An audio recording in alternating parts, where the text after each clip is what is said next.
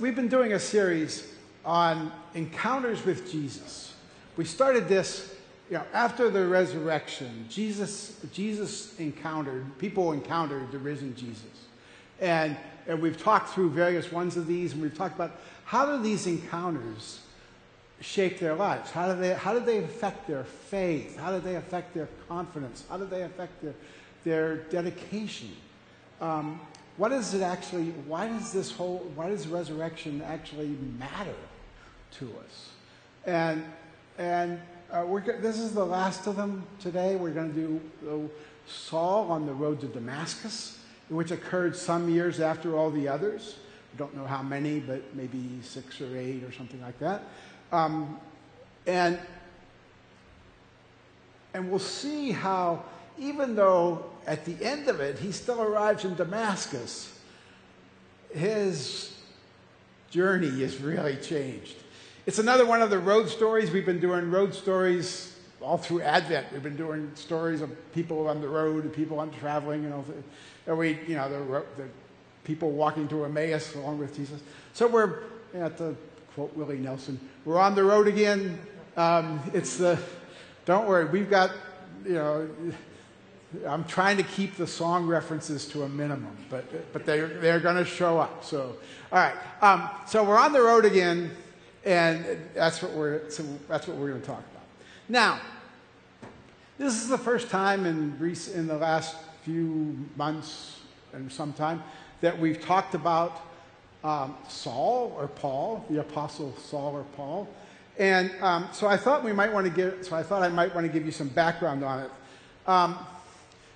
Where did he come from? Who was he?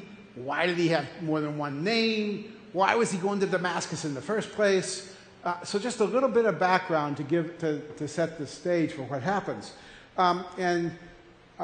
He went on trial. We know a lot about him because he went on trial different times, and he would have to give an account, or one of the churches he founded would challenge his authority, so he would have to talk about his background. So we have a lot to draw on. I also read a book. I also used a book by the New Testament scholar F.F. Bruce, his book, Paul, Apostle of the Heart Set Free, which helped me fill in some of the sort of cultural and historical elements of this. So he was born in Tarsus, probably 10 years or so after the birth of Christ, although we don't really know that. We don't know when Christ was born. We don't know when Saul was born. But say 10 years. Tarsus, if you picture a map of the Mediterranean Sea, right, and think about the upper right corner, that's Tarsus. Although it's not actually on the sea, it's about 10 miles inland. He describes it himself as a city of some significance, It was an ancient city, had been there for a long time. When Alexander the Great came through and conquered that region, and he made Tarsus one of his regional capitals. So, and then when they divided his kingdom, it continued to be a regional capital. When the Romans took over, it was a regional capital. So it was a Greek city culturally because of the influence that they had had. So it was a Greek city. Saul grew up there, and he spoke Greek like a native. And we know that because at one point, when he's being questioned, his interrogator says, "Wait, you speak Greek?" Which by itself was not so surprising. But what he's really saying is, "Oh, you speak Greek like a native speaker." And so Saul spoke Greek like a native. It was a Greek city, cultured city, a city of some culture. But it was part of the Roman Empire. And most of the people in the Roman Empire were not Roman citizens. They were just people in the Roman Empire. Citizens had particular privileges and particular rights.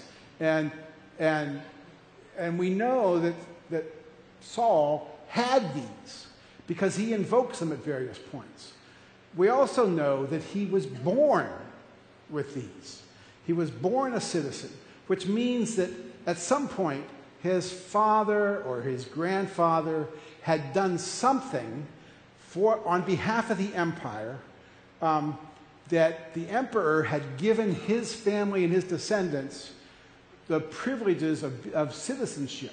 So not only is he a place that's really cultured, his family, Saul's family, has a certain status because they're Roman citizens. And that Roman citizenship is going to be important in just a minute. Okay, he was a Jew. His parents were very devout.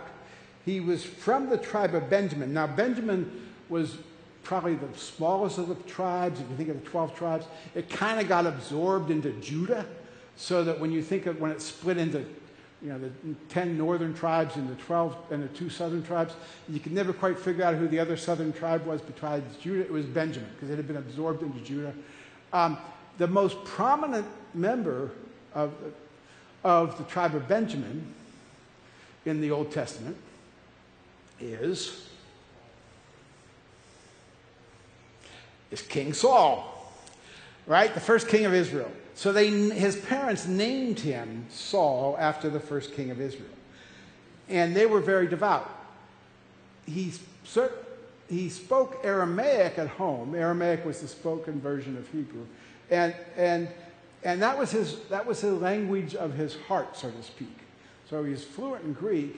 He was in a Roman city, a Roman empire, but his language of his heart was Aramaic. And partly we know that because, well, we know that, but when Jesus speaks to him on the road to Emmaus, or the road to Damascus, they speak to each other in Aramaic, as opposed to any other language. So it was the language that the language of his soul, so to speak. And now here's where the names come in. There were times in the Bible where God renames people. Abram and Sarai become Abraham and Sarah. Jacob is named Israel. Jesus says, "You're Simon. From now on, you're going to be Peter." So, and those naming processes are important.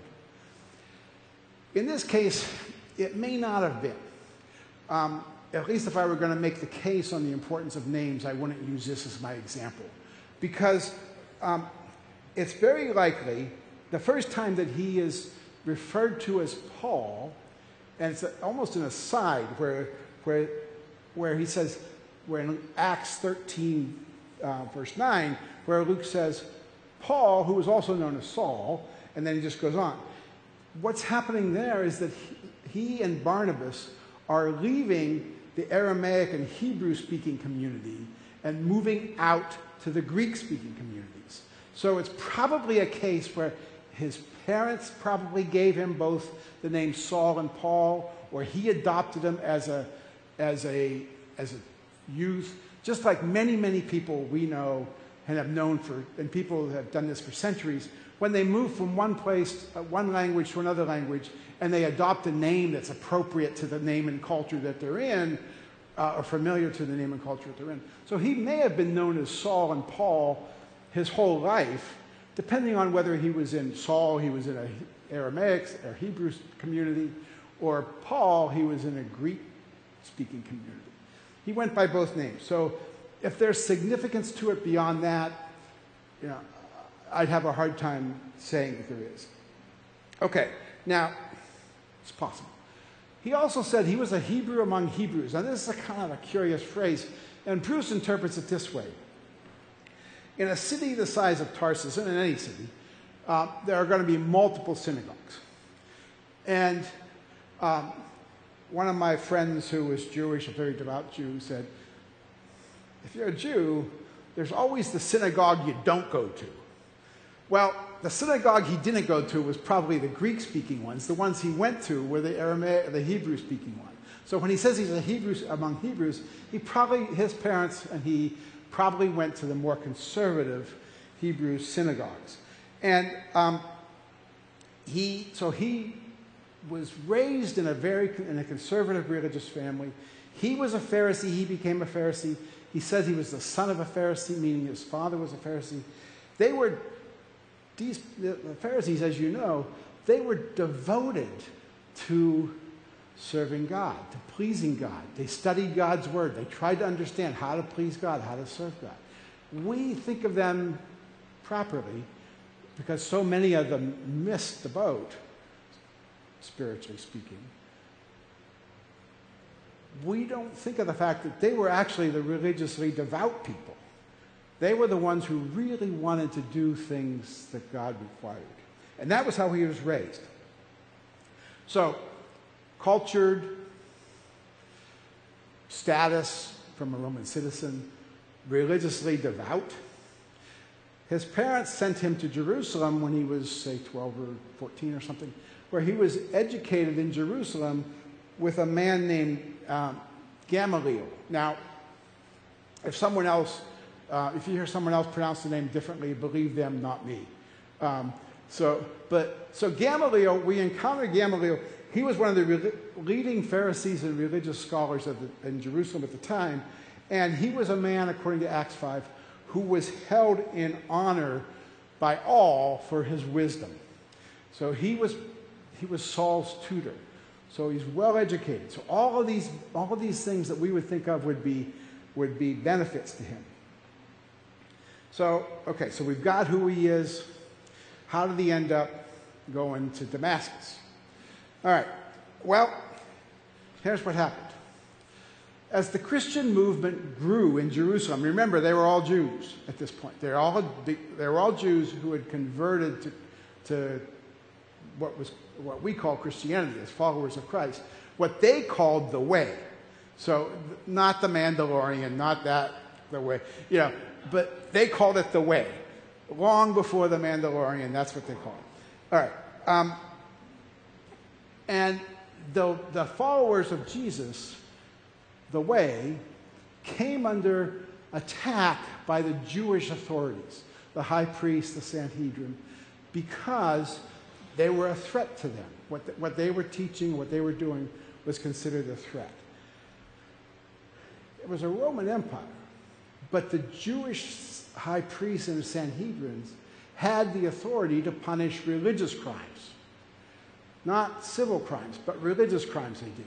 So when Stephen, one of the early deacons in the church, what we would call the church, when he began speaking out strongly and encouraging people to follow the way, and the Jewish authorities came and arrested him and tried him, what they charged him with was religious crimes, speaking against the temple and the law. And he gives this wonderful, great defense to say, I didn't do it, but then they stoned him. And stoning was the punishment reserved for religious crimes. So, and we know that when Stephen was stoned, Saul was there. He was part of it. He was part of the process. In fact, what that did was that launched a wide-scale persecution of the Jewish Christians in Jerusalem, what we might call an inquisition. And if I can have the first slide,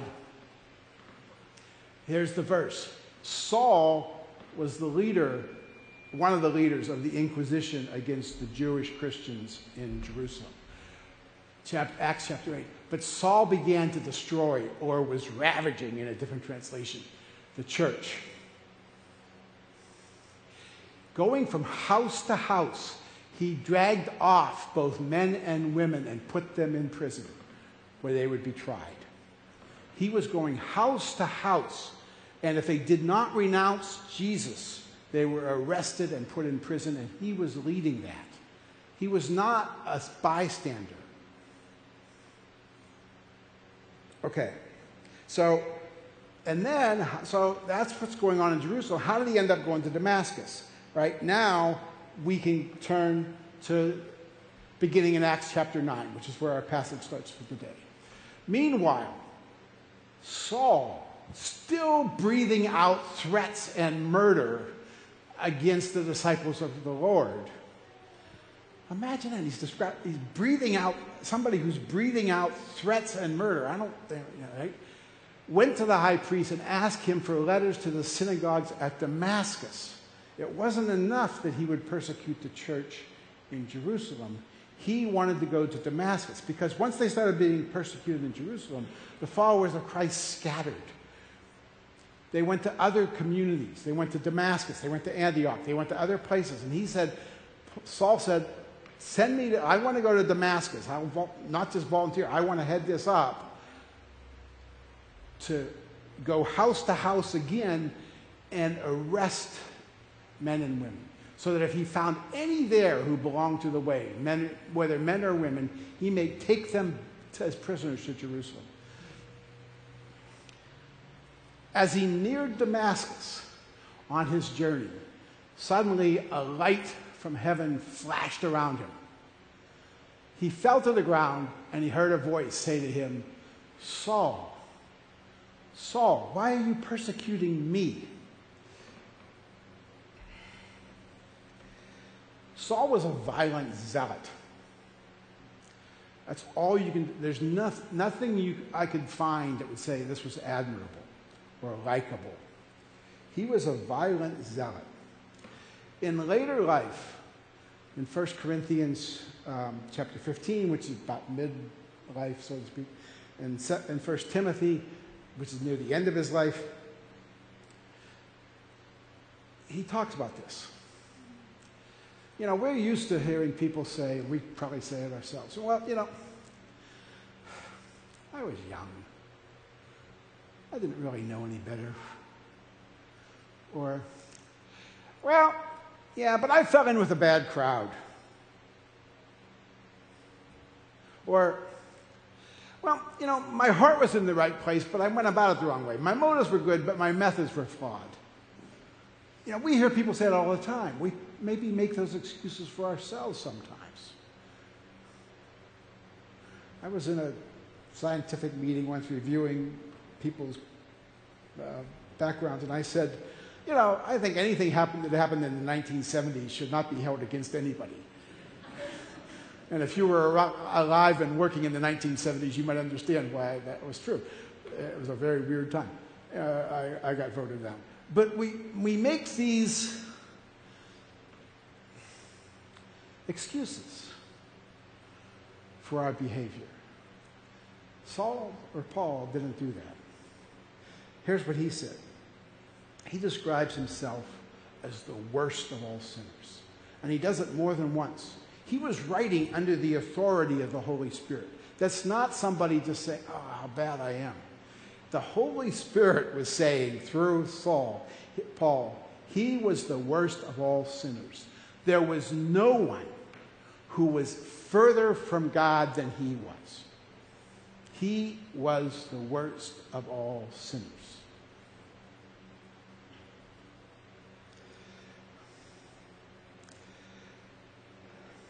So what changed? He encountered Jesus, and he made Jesus the master of his life.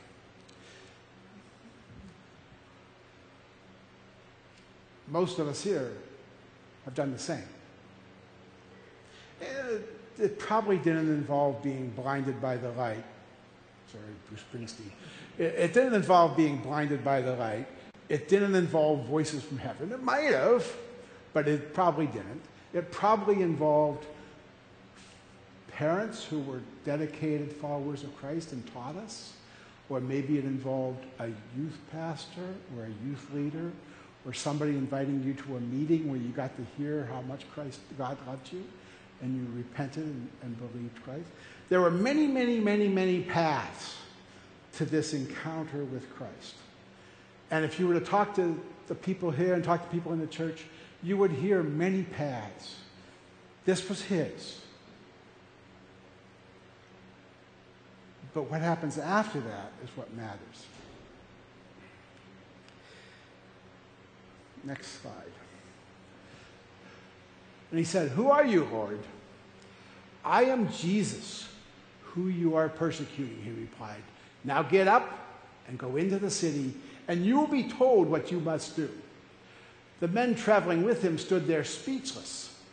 They heard the sound, but they didn't see anyone. So for whatever reason, the Holy Spirit was working in Saul's heart, but not in the hearts of his traveling companions at this time. So Saul got up from the ground, but when he opened his eyes, he could see nothing. So they led him by the hand and brought him into Damascus. So he arrived at his destination. For 3 days he was blind, and he did not eat or drink anything. What happened? What happened was this encounter with Jesus started a process in Saul or Paul. It was not the culmination. Sometimes I think in the church, for a variety of reasons, we focus a lot on coming to meet Jesus, the conversion experience, the evangelism. Maybe we don't talk enough about what happens next. What happens after you've met Jesus? What happens in your life then? How do you become more like him? What's the process of sanctification by which we're set aside by God to be made more like Christ? Also you can call it spiritual formation. You can call it discipleship, where we dedicate ourselves to becoming more like Christ, but also to helping others become more like Christ. What happens? What is that process? What are some of the steps? There are many, many different directions we could take on this. But I decided that we would take this one. We're going to turn to Romans chapter 12. Oh, and what did he do during these 3 days? Sorry, I left this part out. So he was blind. He didn't eat or drink. But we know that he was praying because God spoke to a man named Ananias who said, go to this place and find him because he's been praying to me for 3 days. So that was the conversion, not just the blinding by the light and the voice, but the prayer he did afterwards. All my years of hearing this, I don't think I heard that part before. All right? So let me turn to Romans chapter 12, and we'll talk about one step in this sanctification, spiritual formation, becoming like Christ process. All right, Romans chapter 12, verse 2. You might know this verse. Do not conform to the pattern of this world, but be transformed by the renewing of your mind. Then you will be able to test and approve what God's will is, his good, pleasing, and perfect will. That's Romans chapter 12, verse 2, written by Paul some years later to describe the process. The verbs here are given to us in English as a past tense. Don't be conformed, but be transformed, as if it's something that happened. But it's instead actually a continuing action. I went to Dan and got clarification on exactly how these work because I don't understand it. But I don't understand the Greek tenses. But that's one of many, many things I don't understand. But something that began in the past and continues. And it continues through all of Paul's life. It continues through all of our life. It's something that, in the way that's written, it's something that happens in us, and we are responsible for, but the change agent is from outside us. So it's things or people outside who are doing, but we're responsible for how we act. So 2 words that are important. It's all important, but 2 words that stand out. Do not be conformed, but be transformed. When I read a passage like this, and it says, don't do A, but do B, it's like it's got a little sign on it that says, dig here for buried treasure. Because those are places where if you look it up and start reading other translations, look up the Greek words or something, you often find things that say, oh, wow, that's a lot more, there's a lot going on in those things. So this is one of those. So let's talk about these 2 words. Don't be conformed. When you were a kid, did you play with Play-Doh? Even if you didn't, you probably remember what it was like. You know, it comes in this colorful lump, and you can, maybe you had a Play-Doh factory. In a Play-Doh factory where you'd have a different little plastic things and tiles and slip them in place, and you'd push down on the lever and it would squeeze it out into a circle or a square or a star or a triangle. So under pressure, it would form this shape. Now, maybe you didn't do it with Play-Doh. Maybe you've done it with cookie dough, where you've pressured it into a certain shape. That's this conform word. Don't be pressured to form to a particular shape. Don't be a shape shifter. Don't let those around you, whoever they are, whatever the forces are around you, and they are many, many, many, don't let them tell you what your ambitions should be. This is what your life should look like. This is what you should aim for. This is what your goal should be. Don't let them do that. Don't let them tell you what your appetite should be. You want this, you don't want this, you want this is what will make you happy. Don't let them do that. Don't let them tell you what you should approve of or not approve of. It may be good, it may not be good, but let God do that.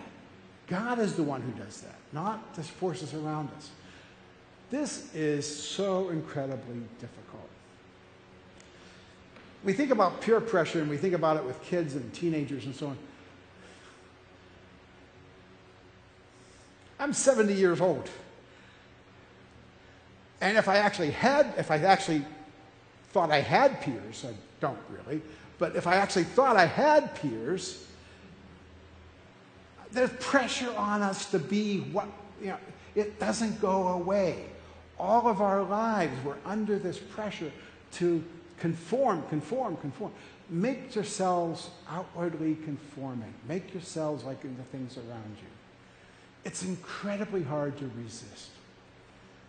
But we're told to do it and continue to do it. Now, I do have sort of, if you know me, you know that you've probably figured out by now that I am a dedicated nonconformist. I'm a very proud nonconformist. So when I say this is hard, it is really hard. Or, wait, I need to do one more. Everyone tells you Bob Dylan, everyone tells you to be just like them. There you are. There's one more. We can do a whole playlist of this. All right? I'm a nonconformist. On the outward things, I dress in clothes that don't draw attention to myself, and I wear my hair in a way that doesn't, and I look like a perfectly reasonable, normal, even likable person, right? But you don't ever control my mind. If you recommend a book to me, I'm not going to read it because I don't want you controlling my mind. I've gotten better about it, but it was a case. My wife is sitting there, and she could tell you exactly how long books would sit on my end table before I would read them, because I didn't want that person controlling my mind. Even if it was a book I wanted to read, and somebody recommended it to me, I wasn't going to read it, because I thought they're trying to control my mind. So I'm a nonconformist. So I look at this and say, don't be conformed. I'm thinking, yeah, right on, or whatever people say nowadays. Right on. I've got a life first. Don't be conformed. All right, I've got this. And then you read the second half. But be transformed by the renewing of your minds. Transformed. So what is that word? Well, that word comes straight from the Greek to English. We have the same word in English meaning the same thing. It's not a particularly common word in either case, but it means the same thing, and you know it. It's the word metamorphosis. But undergo a metamorphosis.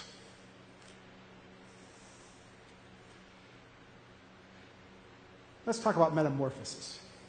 I still am, a geneticist, and one of my subspecialties was developmental biology, developmental genetics, which is the process by what happens to cells as they become changed into other kinds of things. So metamorphosis is something that, from the biology side, I actually understand pretty well. All right? So we can talk about caterpillars and butterflies. We can talk about tadpoles and frogs. Let's do caterpillars and butterflies. What happens? First off, imagine that you don't know any biology. imagine you don't know biology, all right? And you see a caterpillar. And you say, huh, that's an animal. That's definitely an animal. It going along the leaf and it's chewing and it's hungry. You know, there's a whole literature to hungry caterpillars. You've probably read the books. And, you know, it's chewing and it's got, you know, it's good. And it's moving, you know, and then later on, you see this butterfly. And you say, oh, that's an animal. It's an animal for sure. But you wouldn't know, and the ancients didn't realize for a long time, that you were seeing the same animal at different parts of its life. You were seeing it before and after metamorphosis. And once you know the process, you know what happens. Is the caterpillar goes in and forms this cocoon, a pupa, if you're doing crossword puzzles, a pupa. All right? So you may not be able to understand what happens in the cocoon because it's kind of hidden from us. And if you cut one open, it just seems like a mess. Right? And it is a mess. So what's going on? How does it undergo metamorphosis from a caterpillar to a butterfly? Well, you know, a caterpillar is a pretty good animal. It eats, it digests it, it extracts the nutrients from it, it excretes what it doesn't need. That's what animals do. It moves, it has muscles, it can crawl, it can go along there, right? It has nerves, it has a complete nervous system. They have a really elaborate nervous system, right? That can respond to things and detect things and control the muscles and so on. So what happens in that pupa, in that cocoon, that metamorph? What's the process by which it goes on? Well, we actually know the answer. So you may think, okay, well, it's got a mouth. The caterpillar's got a mouth. Maybe if we just took some of those cells and repositioned them, changed them a little bit, you know, now we can make a mouth that's good for the butterfly. It's got muscles, for crying out loud. Why don't we just take those muscles and upcycle them? The muscles used for crawling, we can upcycle them to make them the muscles used for flying. Like same muscles, right? It's not they're muscles, they're perfectly good muscles, they work just great. It's got a nervous system, it's got a very elaborate nervous system, right? And what if we just said, okay, wait, let's just take those nerves and we'll sort of rewire them here and there and so on and so on. And we've transformed a caterpillar into a butterfly. Except that's not how it works. At all. And I'm going to suggest that how it works in biology is similar to how it works in our lives. It's not that things get remodeled. It's not that things get repositioned. It's not like we can upcycle old stuff. I'm quite sure that Paul wasn't thinking about caterpillars and butterflies when he wrote Metamorphoses. I'm quite sure that the people who studied Metamorphoses were not thinking about Romans 12. So it's a parallel, but it does break down at certain points. But here's the process. In that cocoon, 90% of those cells die. They don't get reused at all. There's a few pockets of cells that in the caterpillar don't form anything. But once it goes into the cocoon, those cells begin to divide. And this pocket makes the forewing, and this pocket makes the hind wing, and this pocket makes the mouth parts, completely new mouth parts. This pocket begins to form the muscles, new muscles. They don't reuse the muscles. This pocket begins to make nerves, and they make new nerves, connected in different ways.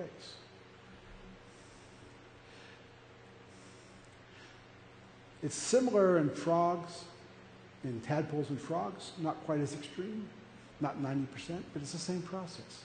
It involves a massive amount of cell death.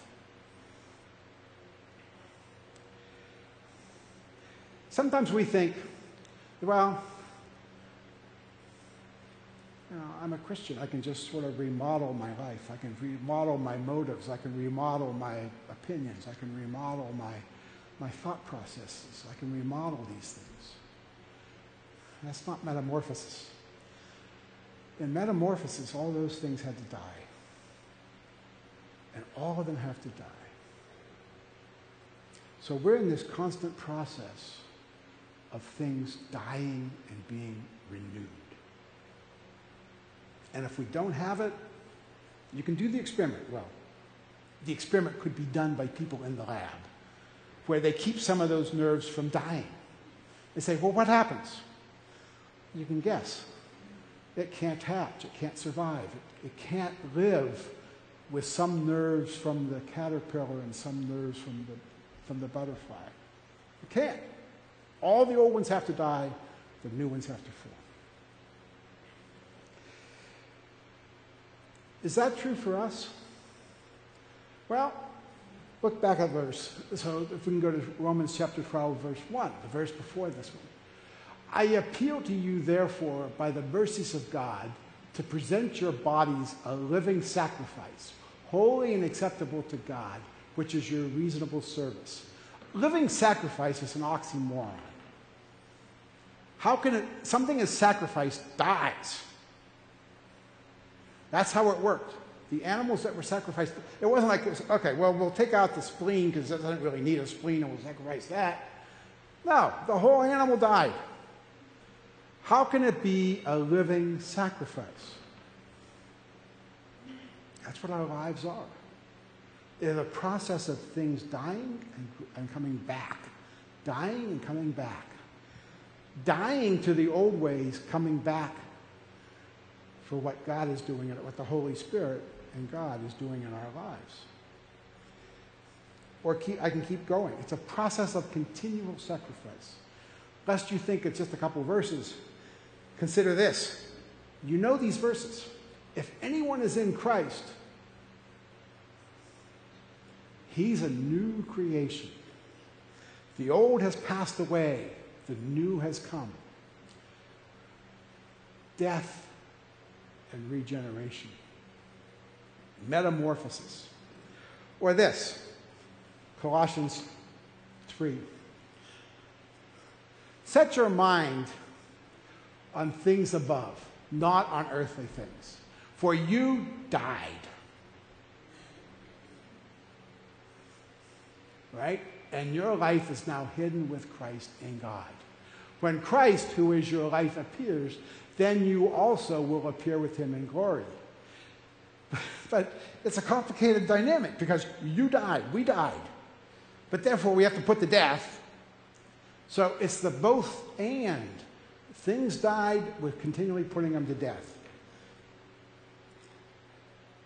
So a time when our old nature died, that's what happened in Paul during that confrontation on the road to Damascus, and then his prayer afterwards. That old nature was dying, and then the rest of his life was being reborn, regenerated out of the pieces.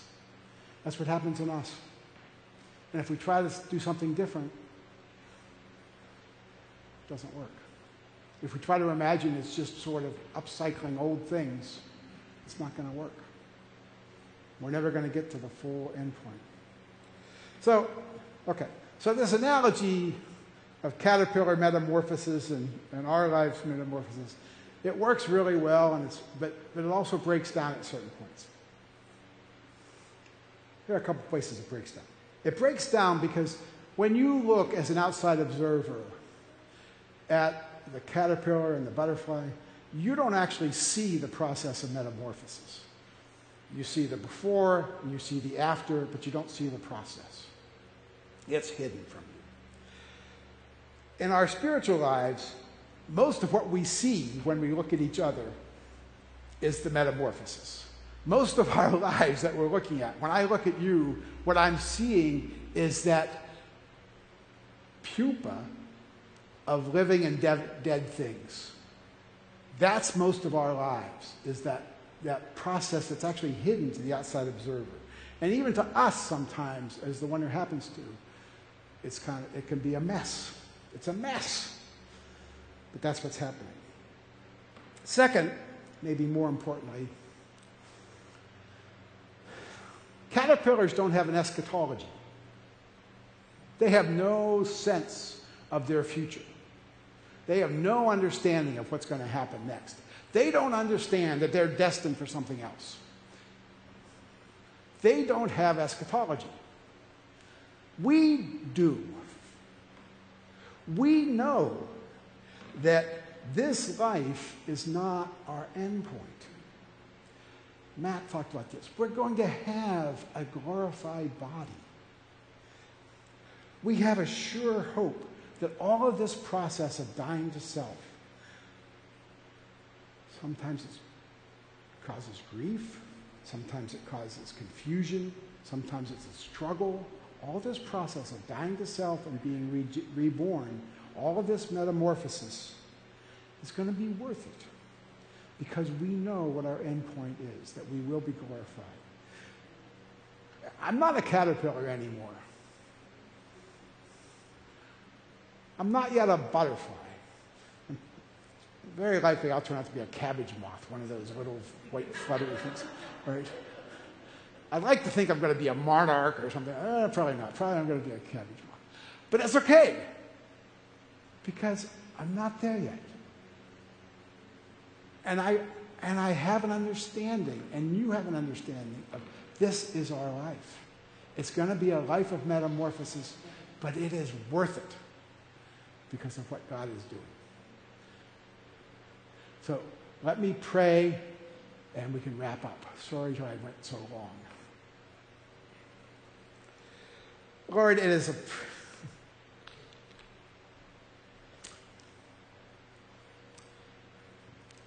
even as I talk, I think of all the things that still need to die. All the places where the things I approve or don't approve, or the appetites, the things I think I need, the ambitions that I think things I should work for, they all need to die. And have you regenerate them? Have you metamorphosize them?